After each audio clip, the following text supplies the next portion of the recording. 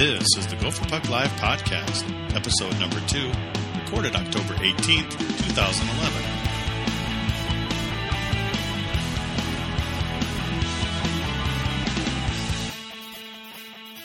Thanks for joining us here on the GPL podcast. I'm Craig Cotner, and as usual, I'm joined by Hammy and Cardinal. Guys, what's going on? Good weekend, Too huh? much? Oh, yeah, you can't get any better than that. Yeah, all good so far. A Gopher sweep in Duluth. As a rube last week, I said sweep. Obviously, I was more kidding around, so I didn't really think it was going to happen, but I'll just take the credit. Yeah, you might as well, right? Might as well. I don't care what anybody thinks.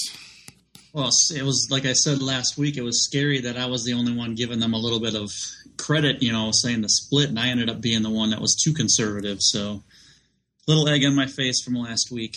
Well, what do you have to do, though? I mean, we saw them play against Sacred Heart, which was completely inferior team, and I know in the last few years, we've all just kind of waited for something to happen, and it's hard to believe that something is going to happen. But it seems like things are changing. The effort is getting a lot better than it used to be. The physicality of the team was noticeable all weekend. So maybe this team is starting to turn around. Who knows? What do you guys think? Well, I have to admit, and this is probably something that a lot of people felt when they scored that goal in the final minutes on Friday to take the lead. I was like, same old. We're going to lose it. We choked on the lead, blah, blah, blah, all that kind of stuff. And lo and behold, they come back and tie it and win it in overtime. So, that kind of effort and that, not quitting, and it just kind of falls in line with what we saw the prior week as far as just effort throughout the game. Of course, it wasn't a close game, but the point being is that they played 60 minutes, and that's something that we couldn't exactly count on in past few years. So that was a nice sign. Yeah, and I think, the one thing that a lot of people kind of thought going into the year is kind of already showing in that, they have a lot of depth up front. The defense is going to have great moments, and it's going to have moments where, Ben Marshall gets turned inside out, or Nate Schmidt kind of coughs it up in front like what happened on Friday night. But, those guys are making up for that with, things in the offensive zone. I mean, Nate Schmidt's been awesome on the power play, and in net, Patterson has been as good as advertised. So I think it's nice that, going into a year, Gopher teams always look really good on paper. And, the last few years, last year getting swept by Omaha at the start, and it's just been, bad things happening early in the year. But, so far this year, and granted, the one weekend's kind of a wash, but I think at Duluth is, pretty much as good of a test as you're going to see to this point. The team's kind of lived up to the hype and expectations across the board. So I think that's definitely good to see. Patterson, 92 saves. Being at the game, I felt some of the statisticians or the official score was a bit generous on the Duluth side. I mean, I distinctly recall seeing, when Bukestad scored his beautiful goal at the beginning of the second period of the Saturday game, the shot stayed at 6. And it was that way for some time. So I think they took some liberties here and there, but I thought a lot of his shots were from way out, especially on Saturday. There was a lot of them that were up high. He would stand up, catch it in his chest, and that was it. So I don't think there was a ton more opportunities that Duluth had. I just thought that a lot of their, the shots were from way out, easy for him to save. Well, it seemed like it was like Duluth's strategy was to throw anything on net from any angle, from any part of the ice almost. I mean, you saw shots being dumped in on Patterson from outside of the blue line. I do agree that it seemed like the scorekeeper, whoever's, had a little bit of an itchy trigger finger when it came to marking up shots for Duluth. But, and I don't want to take anything from Patterson because he obviously played well. But yeah, he definitely played well. I just thought the shots were a little inflated. That's all. Yeah, I agree.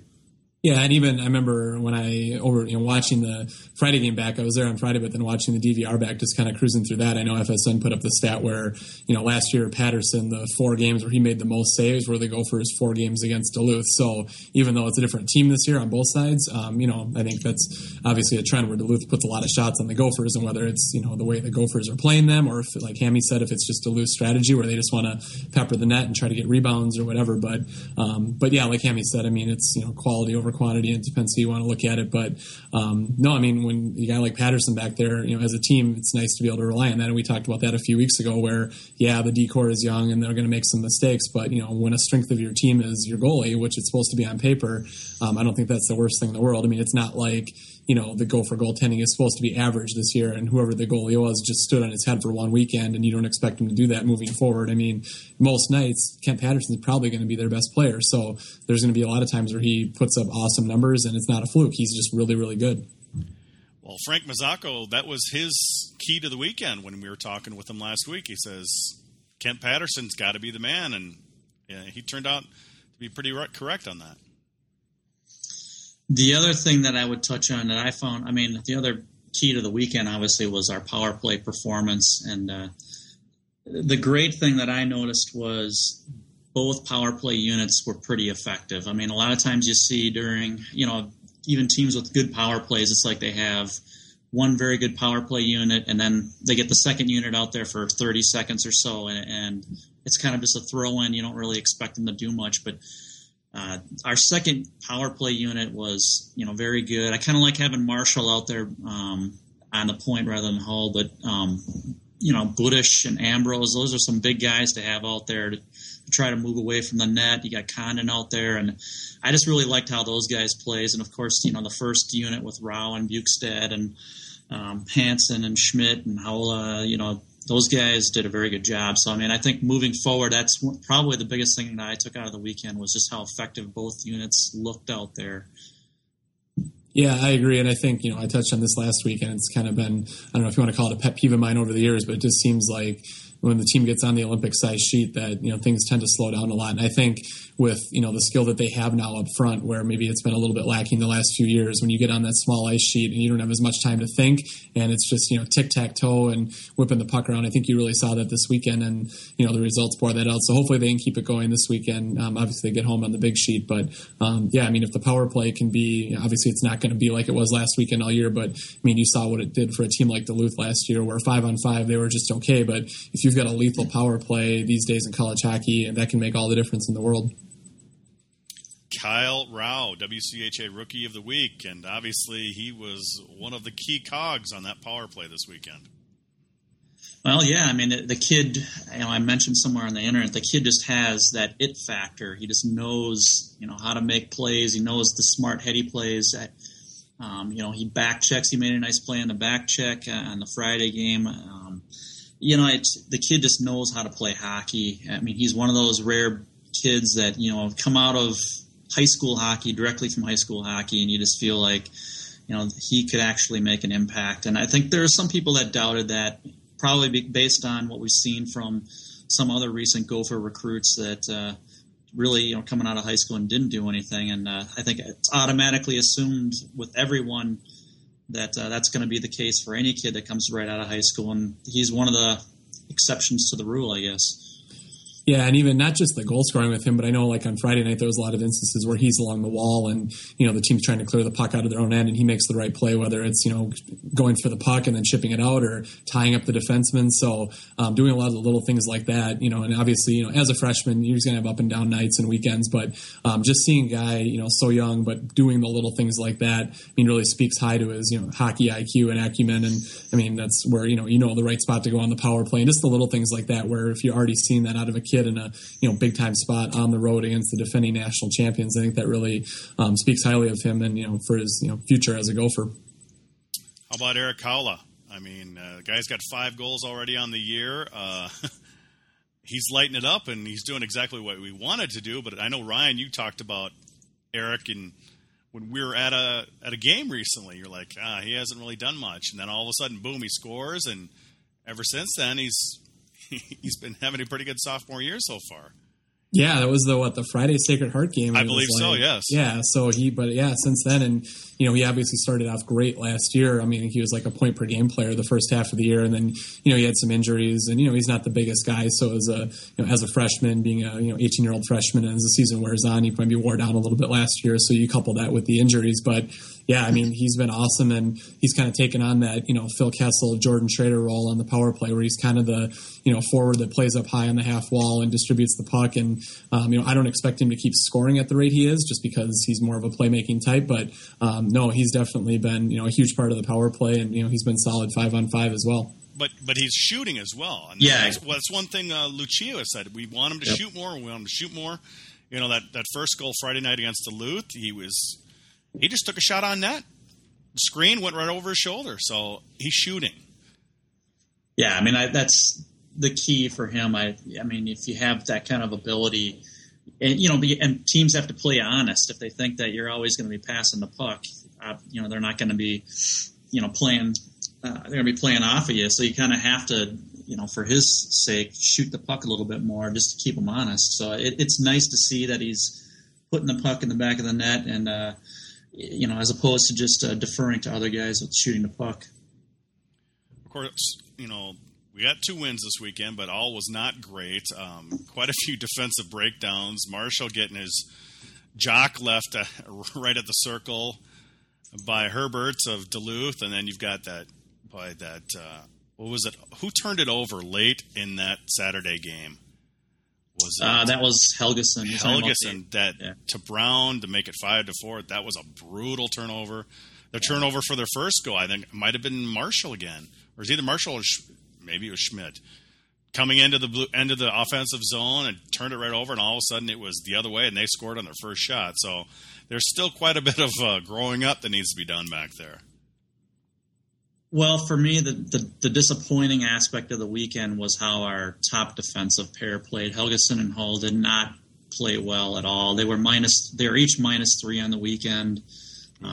Turnovers, and both of them looked to me just shaky handling the puck in the defensive, in our defensive zone. And Lucia always talks about that low panic point with defensemen and wanting to make sure that they handle the puck and distribute it effectively. And, I'm a little concerned about how those guys are handling some of the pressure. Hopefully, as time goes along, things will settle down. But, yeah, I mean, you kind of expect that thing out of, a freshman like Marshall. You know that there's going to be some growing pains. And he played, I think, improved on Saturday. But, when you have some guys that, especially a Helgeson, you really expect a little bit more out of them. And, so that was a little disappointing. Yeah, and I think that could be, obviously the group as a whole is very young, but almost a byproduct of, one weekend you're against Sacred Heart, who didn't forecheck at all on the big ice, and then you go up to Duluth, and they were pressuring a lot on the small ice. So as much as anything, I think it might have been just a byproduct of not having, played in such a high, intensity environment for so long. And but yeah, I think, and then, unlike past years where the defense has kind of been, what it is, with Gensel back now, I think there's reason to think that, along with the mistakes, there's going to come improvement. Whereas in the past, obviously, that's been kind of a knock on things. So, and then, like I said earlier, too, you're getting the, like Nate Schmidt, maybe he turns it over a little bit, but he's got, 6 assists. So you're starting to get that production out of the back end. Not everybody is going to be a, Paul Martin type where they put up, 30 points in a season and hardly ever turn it over and are rocking their own end. So, I think with time, hopefully at least, because, obviously the team can't, cough it up as much as they did this weekend long term, but I don't think that'll be a, long-term issue for the club. Any other thoughts on the weekend? I have to give Duluth some props on some of their young guys. We talked about Herbert. He was. I like him. He's a Jefferson kid, so. Yeah, yeah, I'm not surprised by that. No, quite frankly, when I saw him in high school, I was not overly impressed, and I thought that, I don't know that one's going to work out for Duluth, but he definitely played well last year in the USHL, and he certainly had a nice weekend against us, so I have to give him some props for that. And I think that they'll have a good year. I'll be interested to see if they break up JT Brown and Connolly. I don't think that those guys are a real good match. I think Brown's kind of a shoot first guy, and I think Connolly needs line mates that are willing to distribute the puck around. So I think that Duluth will have a good year, and I'm sure that they'll be in the hunt at the end.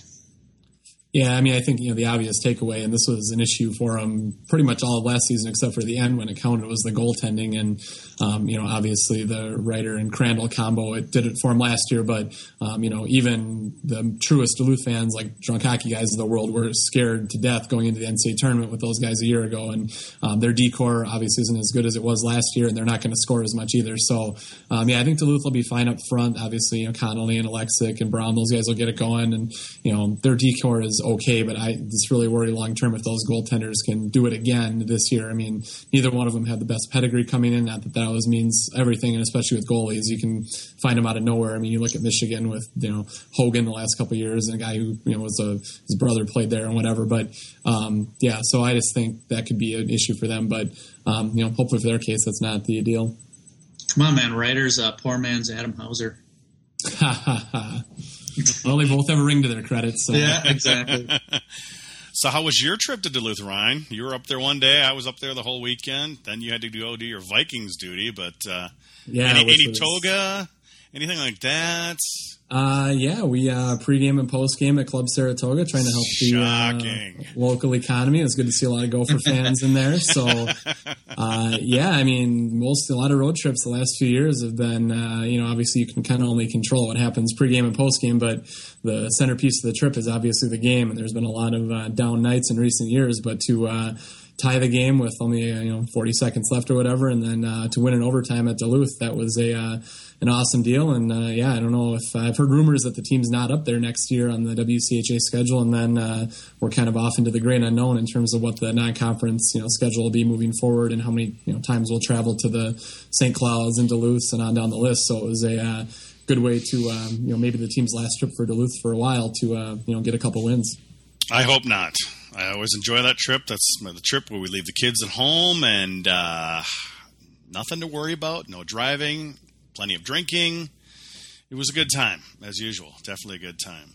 Was drunk hockey guy okay on Saturday night? I thought he might commit Harry Carey, based on his Twitter posts. There was a point during the game, he sat a couple sections over, but he walked over to one section, just to the edge of ours. He's got his boy in his hand, and it's really quiet in the arena. He just starts yelling at one of the Duluth players, "Start hitting somebody!" Something along those lines, just screaming. I told him that he was a bad influence on his son, and, well, he stopped talking then, but he could be heard throughout the whole arena when he started screaming. Later, I met him. We were heading back from Grandma's, because Grandma's was actually pretty decent Saturday night compared to Neil Diamond night on Friday night. I ran into him about midnight, and he seemed fine with it. He wanted to talk hockey. He talked about what you talked about, getting Brown off that line, and he didn't seem too broken up about it. I have to give him credit. He came on GPL and manned up about his big talk the prior week and everything. So give him credit for showing his face around there. Oh, it's just a bit with him. He's fishing. He's just waiting for some sucker to fall for it, and a lot of people do. I usually just let it go because eventually he hangs himself, and either hangs himself or comes back and he's nice, which he did this week. So that's good. And I can't speak to, obviously I was in Chicago on Saturday, but I know on Friday night it was good to wake up to the picture text from him at about 3:30 in the morning at Perkins as he was trying to get his picture with one of the nice female lady clientele, whatever you want to call it, from Club Saratoga, who happened to make her way there too. So as down as he might have been at about 9:30, 9:45 both nights, I think by the end of each evening / morning, he was doing okay. I have one thing. Friday night's game was at least 30 minutes longer than a normal game. I thought, the refs making decisions, it took them forever. It seems like they were making mistakes.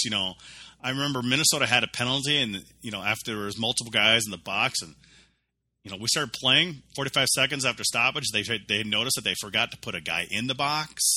Yep. And it was just a lot of weird things this weekend, and obviously, we're not going to go into, who got the better of what, and obviously the Budish call was bogus, but it seems like just simple things. It was taking them forever just to get the game going. Do we have to question anything about WCHA refereeing? Well, at this point? Of course, they all say, of course, fans of other teams, that we're the ones who get all the breaks, which is a load. But nonetheless, I think that we would all agree that there's some quality lacking there.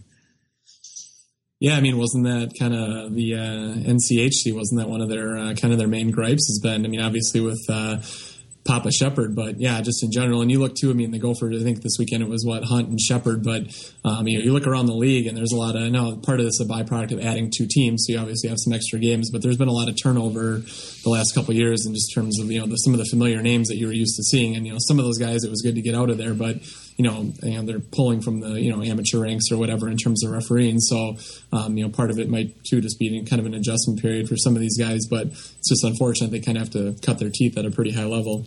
Well, some of those refs are going to end up in the national. You just know exactly. It. You got somebody like a Don Adam who lives in Denver.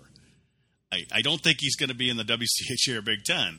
He's going to be he's going to be in the national, and I know the Sioux fans just love Don Adam. Who doesn't? Okay, well, we had a couple other series this weekend, and obviously we had Bucky Badger going up to Michigan Tech and getting swept. I don't recall the last time Bucky's been swept by Tech, but maybe in the it didn't WCHA playoffs, maybe about 5 or 6 years ago. I thought it maybe happened with one of their Wisconsin's somewhat good teams in recent years that they've had some issues up there. I can you guys can chat. I can dig it up here, but yeah, that's maybe we'll lose was it a one. Couple overtime games? Yeah. I don't know if you guys saw the highlight of the Friday loss. I did not. I heard there was a little controversy about somebody a player checking a defensive player and kind of took out the goalie. The puck comes out in front and they scored. That I haven't seen it, but that's what I was told. Yeah, that's a pretty good description of it. I mean, from the angle of the camera, you could see that there was some contact between the defenseman and the forward from Michigan Tech, and yeah, he clipped the goalie a bit. It's one of those things that if it happens to your team, you're going to be up in arms about it, and you'll be like, yeah, we got screwed. But it's the Badgers. Well, so I can see why they would be upset about that, and it was kind of borderline. I think most refs would probably call that a penalty, but Tech's had some rough spots over the years, so I guess they deserve a break, especially at the Wisconsin's, at their expense.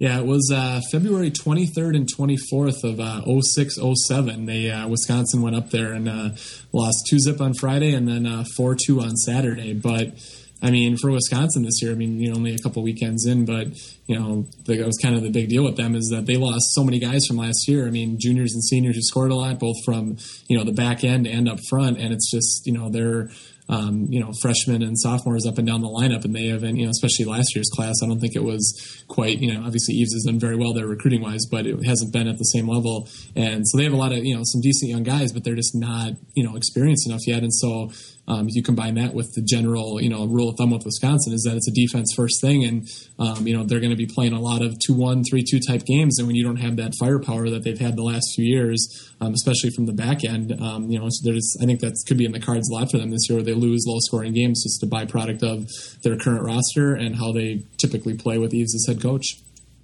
Yeah, I know that we're going to be talking about, some of the games this upcoming weekend, and definitely offensively challenged. I think that you're going to be seeing, probably because of their goalies as well, maybe a little bit more of a conservative approach there. And I guess we'll see how it works out for them. But so far, the returns haven't been great. And we've got Bemidji getting swept at Colorado College. The Schwartz, I think, had a hat trick in one of those games. Nothing really surprising there, I guess.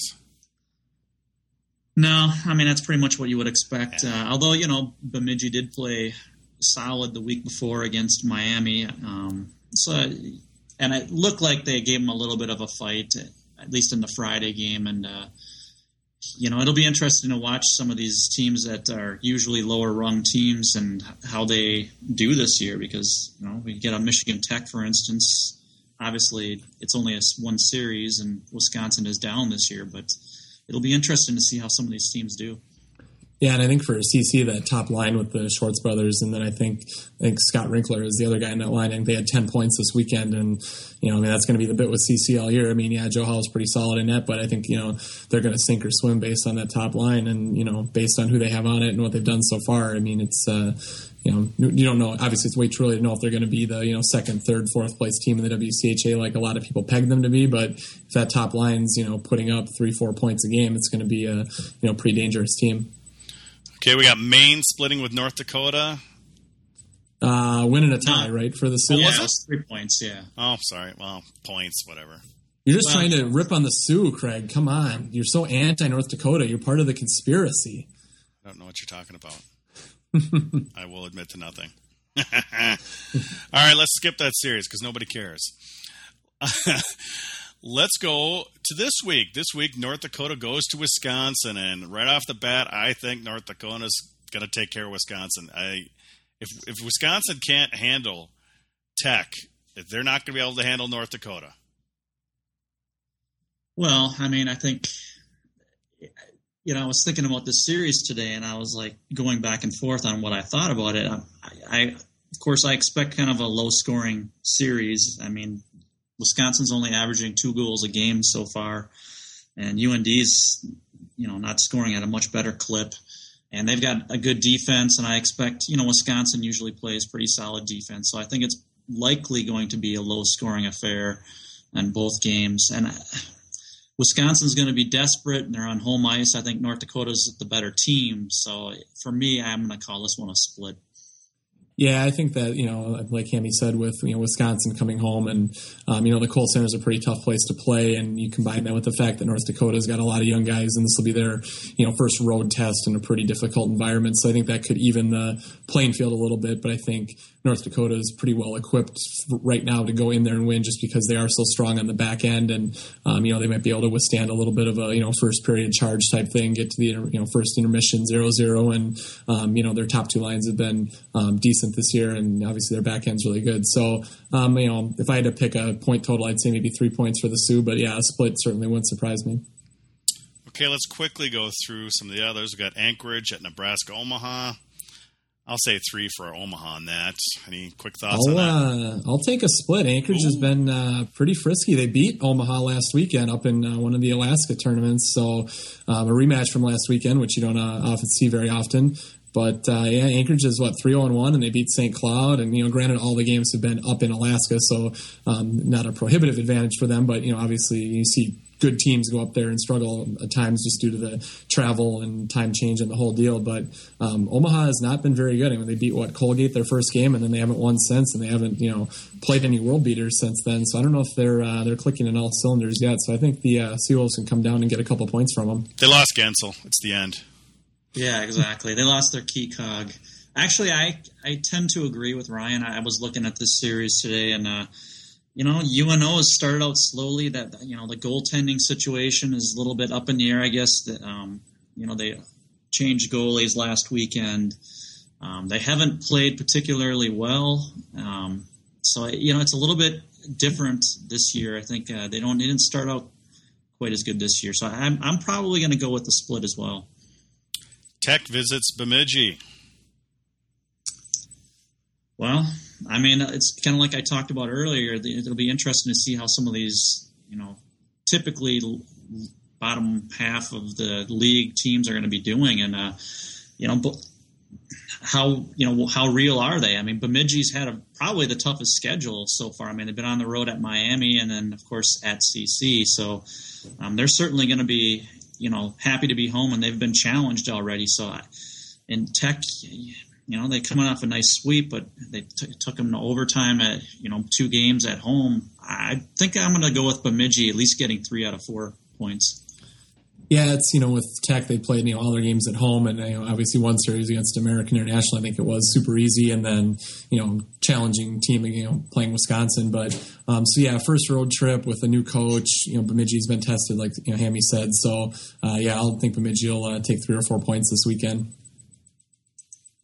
All right. Mankato at Denver. Mankato is awful. I'm sorry. They're going to get killed. They're going to get killed. They're going to get killed. I don't have it in front of me, but just anecdotally, no matter how bad Mankato's been, and obviously over the last 10 years, let's say they've been pretty bad, and Denver's most years have been pretty good, but for whatever reason, it seems like they go out there and give Denver some games. I don't know if they're going to take any points out of it, but I don't know if I could see them hanging around one night and giving the Pioneers a little bit of an issue. Yeah, I just want to know if I can go back to the preseason picks and flip my last place pick to Mankato, because they're looking horrible, and plus they're dinged up and they got some injuries. I was just saying to myself, why am I even, I shouldn't even say 2 sentences on this series, because it's going to be a Denver sweep. If it's not, it's going to be a miracle. So, and Mr. Dependable, Mike Dorr, he's got no points in 4 games. So he's obviously doing well in the leadership and scoring department for Mankato. The Vermont Catamounts heading to Mariucci. They get play Minnesota for the first time. The team's been around forever, but they've never played. Yeah, I saw that in the release. I thought that was crazy with the old, I don't know when Vermont came into Hockey East, but obviously back before my time with the interlocking schedule and everything. So I'm assuming they came in after that. But you'd think with the Gophers being in the NCAA tournament nearly every year and all the Christmas tournament and everything else, I was shocked to see that they hadn't played yet. Well, it'll be interesting because Vermont's only had the one exhibition against the USA team, and they lost to them 2-1. And it's one of those things where the Gophers just need to kind of take care of their own business. If they show up and play hard, and we've talked about this last week about the Sacred Heart series, about playing down to the competition a bit in the past, and maybe kind of going through the motions a bit, making some games closer than they needed to be, and you kind of hope that this team is a little different. I heard Lucia's on a show yesterday, and he talked about how, sometimes when you've had some good success, you can be a little bit harder on the team because they're mentally capable of taking a little bit more, heat from the coaches. So I'm sure that the coaches will be on them this week, and hopefully it'll keep their head on straight and they'll come out with a sweep. I think Don has changed a little bit this year. In previous years, when I'm taking photos between the benches, he's fairly quiet. Unless something's really wrong, he's pretty quiet. But I noticed in the Sacred Heart series, they're up by 5 goals, and he's like, keep it going, guys. Keep the pressure on. Stay aggressive. He especially him and Gensel. Gensel's quite vocal too, but it seems like, maybe he's picking up from what Gensel's doing and encouraging him, because he remembers these last few years and how they would play at the competition. But it was clear to me against Sacred Heart that he was really pushing them, even though they were killing them. You use the encouraging word. Well, oh, jeez, here we go.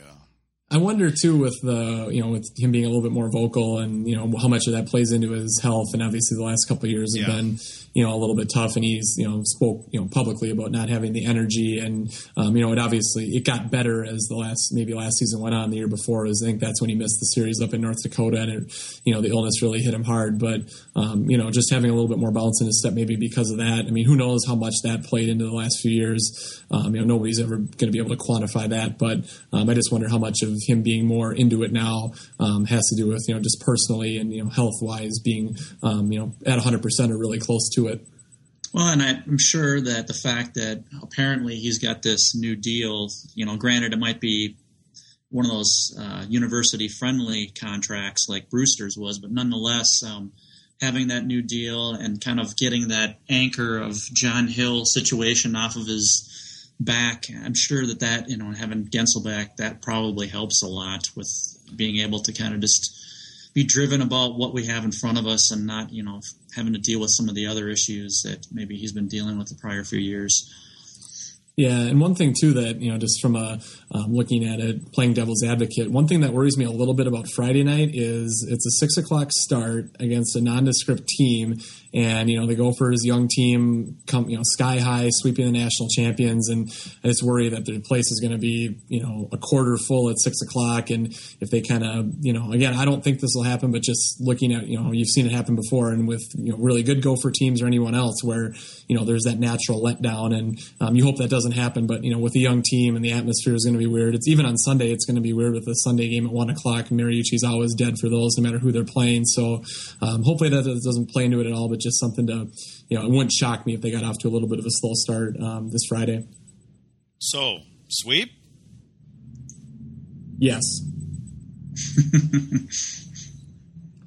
Yeah, I mean, having said all that, I mean, again, the Vermont won, 8 games last year. They have, a handful of guys NHL drafted. They lost a good deal of their leading scorers. I just don't, and plus, like Hammy said, they haven't even played a game yet. They played an exhibition game and lost to the U.S. under-18 team. Now, we've seen decent college teams lose to them before, but generally, if you're losing to that team, especially with that team early in the year where it's a lot of, kids that haven't played together forever, and so it's not a good time to lose to an all-star team of sorts with the under-18 team. So, coming out here on the big ice, I'm guessing Vermont's not geared towards to play on, a high up-tempo kind of game. So, yeah, I think they go for sweep. And, long-term, this could be a good thing, too, with the pairwise rankings come the end of the year. I mean, I think they could play Northeastern during the holiday tournament if things break right. But if you can get a couple wins this weekend, it guarantees yourself a winning record against Hockey East. And, who knows at the end of the year with pairwise and if the Gophers will be in the mix or out. But it always is good these days to win your non-conference games from that standpoint.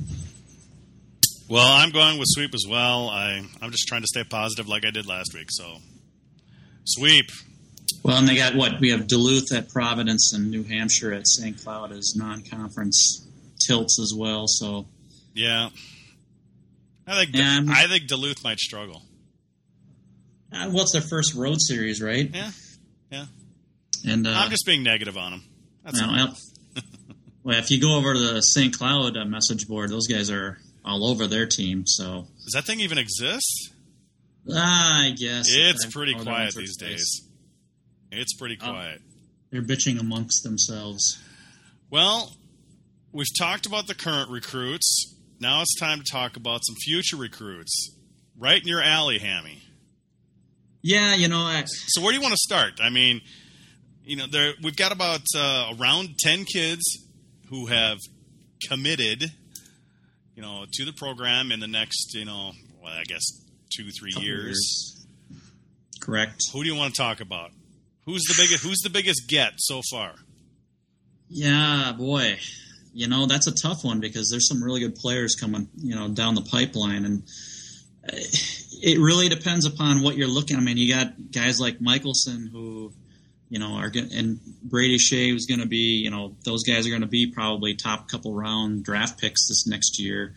You have guys like that who should make a nice impact at the U for at least a few years. But then you got guys like Justin Clues. I mean, that kid's just lighting it up in the elite league. I heard from a guy this week who has a relative that refs in that league, and his relative raves about Clues being the best player in the league. And I heard another WCHA assistant say that Clues is the best player in the league. He's already has 9 more points this year than what the leading scorer of all of last year had for the whole season in the elite league. He's little, looks like about 5'9", 170, so he's not too big. Yeah, he's one of those water bug types of guys who can dart around the ice, very elusive, but he's very talented. He's one of those guys that you say, if he keeps it up, he'll be one of those 3 to 4 year players that can do a lot of offensive damage in college. So hopefully that's the case. So, Hammy, real quick, so do you see him being here next year? Is he more of a tweener guy that, depending on, if who leaves early and things like that, or do you think he's a lock to be here next year? I was thinking about that, looking at recruiting, and I don't know factually if it's just a given that he's coming in next year, but it wouldn't surprise me just because I know that when I look at the depth chart, it looks like we're going to have needs to fill, and I'm sure we'll have, a guy like Bukestad, of course, will be gone more than likely. And so I don't know. I can't say for sure on that one, but I think that it's a pretty good chance that he'll be in. And I think he's sort of like a Rao. I mean, they're one of those guys that they're so elusive and skilled that maybe they're one of those types of guys that can just, bypass, juniors for the most part. I mean, he's played a little bit of juniors already, but and I'm sure he will after this high school season. But I honestly haven't heard for sure what the plan is with him. So tell me about these Riley brothers. Well, it really depends upon, some people think that it's a little bit of a package deal where you got Mike Riley, Connor Riley, and Ryan Riley, and what is it? Ryan and Connor are twins, well, fraternal twins, but they're twins, and then they've got younger brother Mike. Yeah, I think most people probably think that, well, Mike's going to be the best player. He's a defenseman, and he's very talented, and he's already been drafted. 6 foot, 165, I see. Yeah, he's he's size, not huge, but yeah, he's not. Still growing too. He's probably like, I mean, I don't want to compare him to really anybody, but I mean, I guess if I had to think about stature and how, what they kind of look like going into college, maybe like a Goligoski type of guy. I mean, not real big and physical or anything like that, but very skilled and left-handed shot and good shooter. So, I mean, I think that he's the most talented of them. I think Connors will probably play a good amount when he comes to the U. I think the question mark is Ryan. He's the smallest guy, and he's not doing too badly. I mean, you have to take those BCHL statistics with a grain of salt because it's kind of a depth challenged league, and it's a very offensively driven league. So you can't have to look at those numbers and say, yeah, well, at least they're doing all right compared to the rest of the players up there. So I guess that's the best thing you can say about that. So again, in terms of looking at next year, I mean, do you think, because on the current team there's 8 defensemen and there's nobody that on the surface is even close to being a flight risk, I wouldn't assume. And you look at obviously Shea with being a likely first round pick, it seems like he's going to be here for sure, but that would put him even at 9. So how do you see the kind of the defensive recruiting aspect and slots going into next season? Yeah, that's the thing, and that's the funny thing about the recruiting in general. I've heard, I know that they've looked at some other guys for recruiting on defense, but I think they're going to be, from what I hear, a little more patient with the next defensive recruit, mainly because of what you're talking about there. Pretty loaded as far as, the guys that they have. We don't have anybody that technically, that we know is going to be gone next year. And then you have, 2 recruits already that are pretty talented. So that brings you up to 10 defensemen potentially for next year. I think that you're right on the money as far as what the pecking order would be. I mean, Riley's, a little bit more undersized and probably could use, another year, whereas Shea, he's physically, probably going to be more ready, and certainly he'll be prepared from the USA program. I don't know, we kind of have to see if we got any departures. I mean, like an alt, it's so early in the season, we don't know who's going to break out, if anybody is going to. So we'll have to see on that one. I don't know what the plan is. Well, further out, we've got a couple Lou Nanny grandsons, and Vinny Lettieri and Louie Nanny, Louie from Edina and Vinny from Minnetonka. Any thoughts on that? That's a couple years out, though. Yeah, I suppose a lot of people would probably say they were givens for the Gophers, given their grandpa. Lettieri was not quite that much of a given. I mean, he was very much debating between North Dakota and the Gophers. So that it's not quite the given that some people were thinking of. To me, from a recruiting standpoint, he's very valuable because he has some very good relationships with some of his peers that were in the hunt for. And he helped us bring Gabe Gertler in, and that kid is potentially going to be a lights-out college player. He's lit it up the last 2. Yeah, he's lit it up the last 2 years, and at the USA selects, both in his 15s and 16s, he's been one of the top scorers. And Florida kid. Yeah, he's from Florida, although his father is from Minnesota, and so I'm sure that didn't hurt matters. But yeah, he definitely helped with that. I heard that he's a for sure 2013 recruit, Vinny. He's going to apparently be playing high school hockey, of course, this year, and then next year he's going to the USHL, I guess, and coming into the U the year after that. Louis, I apparently is more up in the air. I don't know when he's coming in. He's more of all these kids probably want to be top line guys, so on and so forth, but as we know, that's not how it necessarily pans out in college. And I think Louis probably projects to be more one of those John Weibel types of guys, a lower line guy that's hustles and fast skater, can chip in a few goals here or there, and play a little bit physically. So, I mean, they're probably going to have different roles. Vinny's going to be probably more of a, first, second line type of guy as he matures. So they're definitely good catches. I think that some people maybe look at Louis, as why do they recruit him? But I think that sometimes you can't overlook some of the intangibles, and I hear a lot of good things about him as far as leadership and things of that nature. So. And finally, in goal, we got Adam Wilcox. We've kind of known he's been coming for a while, but he was drafted this year. Heir apparent to Mr. Patterson? Well, he's been splitting time in Green Bay. He's had some success. I've always been pathetic with talking about goalies. I think that's one of those things where you kind of have to be a goalie to really fairly judge a goalie. I don't really look at all that other kinds of, he's quick or he's got this method or whatever. I just, does he stop the puck, I guess, is the key. And so that's the big thing there. And, I don't know anything, a lot about, Shabrowski or whatever. We'll have to see how that pans out when he gets some opportunities here at the U. So I would guess right now that he would be the next guy in line, Wilcox, but who knows? He's not going to be a veteran, obviously. So I think I was going to say, if there's one area of concern, in the immediate future, it probably would be in goal, because no matter who is in net next year, it's more than likely going to be a pretty big drop-off. And, the flip side to that is that the D-core, in theory, assuming nobody leaves early, should be, fairly stacked next year. So, what you may lose in net, you might gain in, having a little bit of a, bigger, improved blue line. But, it's going to be, in the last 2 years, having Patterson as, one of the best goalies in the league, it's definitely going to be an adjustment for the team next year, it would appear. Yeah, you don't want to forget A.J. Michelson, too. He's very fast, skilled. He's actually, he started a little bit slow in the regular season here in USHL, but he had a very good preseason, which kind of surprised me a little bit. Kind of have high hopes that he's going to be a scorer. I think some people kind of question it yet.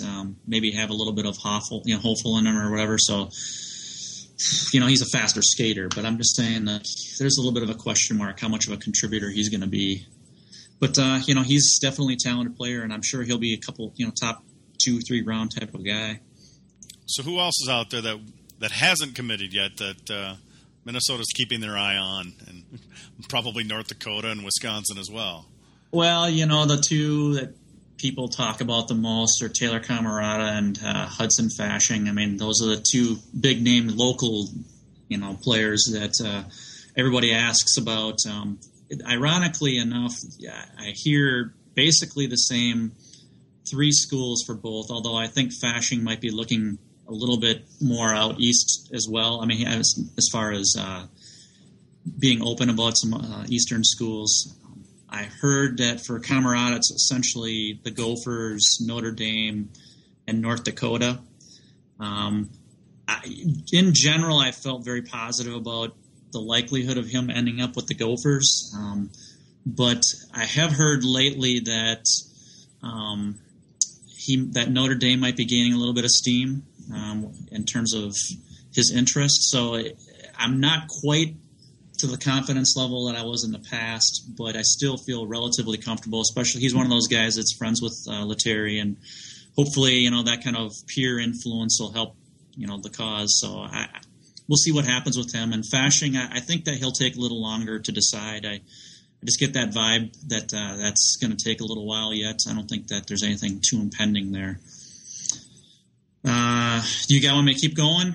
Well, I think we got the main guys. I think we've looked at the guys who are out there. We've seen the guys who have committed. I think that's pretty much all we need to talk about. Let me throw a couple more names out. Right. Okay, we talked about Jake Gensel on GPL before. Okay, he's got some offers and he's getting a lot of attention. It's going to be one of those situations, kind of similar to Lucia and his son Mario. Does Jake want to? Is he going to have that opportunity to play for Dad? I think that is a decision he'll probably have to think about. I'm sure that that's going to be something to be considered. Whether he will or not, I don't know. I know that Duluth has got a lot of interest in him, and pretty sure St. Cloud's offered him, and there's been other schools, I'm sure. So that's something to keep an eye on. One player that has not been mentioned on GPL at all, that I kind of heard through the grapevine in the last month. There's a kid up in Penticton playing with the Rileys and Mario Lucia and company named Cody. I think his last name's DePork. I don't know how to say it exactly. It's kind of a weird spelling. I think that's how you say it. But I've heard that the Gophers might be watching him a little carefully. He's a 1995 birth year, so he's a young kid.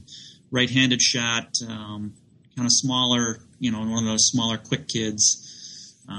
He's playing on a line with Stephen Fogarty, who's the Edina grad going to Notre Dame. So that's a kid to keep an eye on as well. I know there's some other schools interested in him as well, so we'll see how that goes. I think that the Gophers will probably go, defensively, I think, like we talked about, a little bit patient. I've heard some names. Parker Reno's one. We've talked about Eddie Wichow on the GPL. So, there's some names to keep an eye on, but we'll see how it goes. And one thing, too, with Gensel, obviously, as a point of reference with his brother out at CC, having played for, it's kind of similar with Mario and Tony, where, the younger brother can refer to the older brother in terms of what it was like and maybe have some different conversations than they would, with their dad/coach. So with Gabe having played for Mike, I think it was just one season out in CC, but still to have that point of reference, I'm sure that's going to be helpful for the younger brother as he makes up his mind here in the coming months or whatever. Yeah, that's definitely a good point. So any other thoughts, guys, to wrap this thing up for this week? No. Hopefully we are talking about another sweep next week. I think, like I talked about earlier, that if we put the effort in, the talent advantage should be for us. And, of course, the home ice advantage is there for us, granted in odd times. But nonetheless, it should be a sweep. But we'll have to see how they handle success after a couple weekends of, winning. Yeah, and I guess, big picture this weekend, and then you look, up at Anchorage, and again, like we spoke about earlier, that's never easy, but I'd really like for this team to be undefeated with North Dakota coming to town and a chance to maybe pound those guys after taking some drubbings up in Grand Forks the last few years. So not to look too far ahead, but as a Rube, I would really, really like to be undefeated and have that series be even bigger than what it might already be, and for these guys to lay the hammer to them. That's my 3-week outlook, so hopefully that comes to fruition. Well, it would be nice to have a big series, with North Dakota coming in a few weeks, so hopefully... What do they play after Alaska?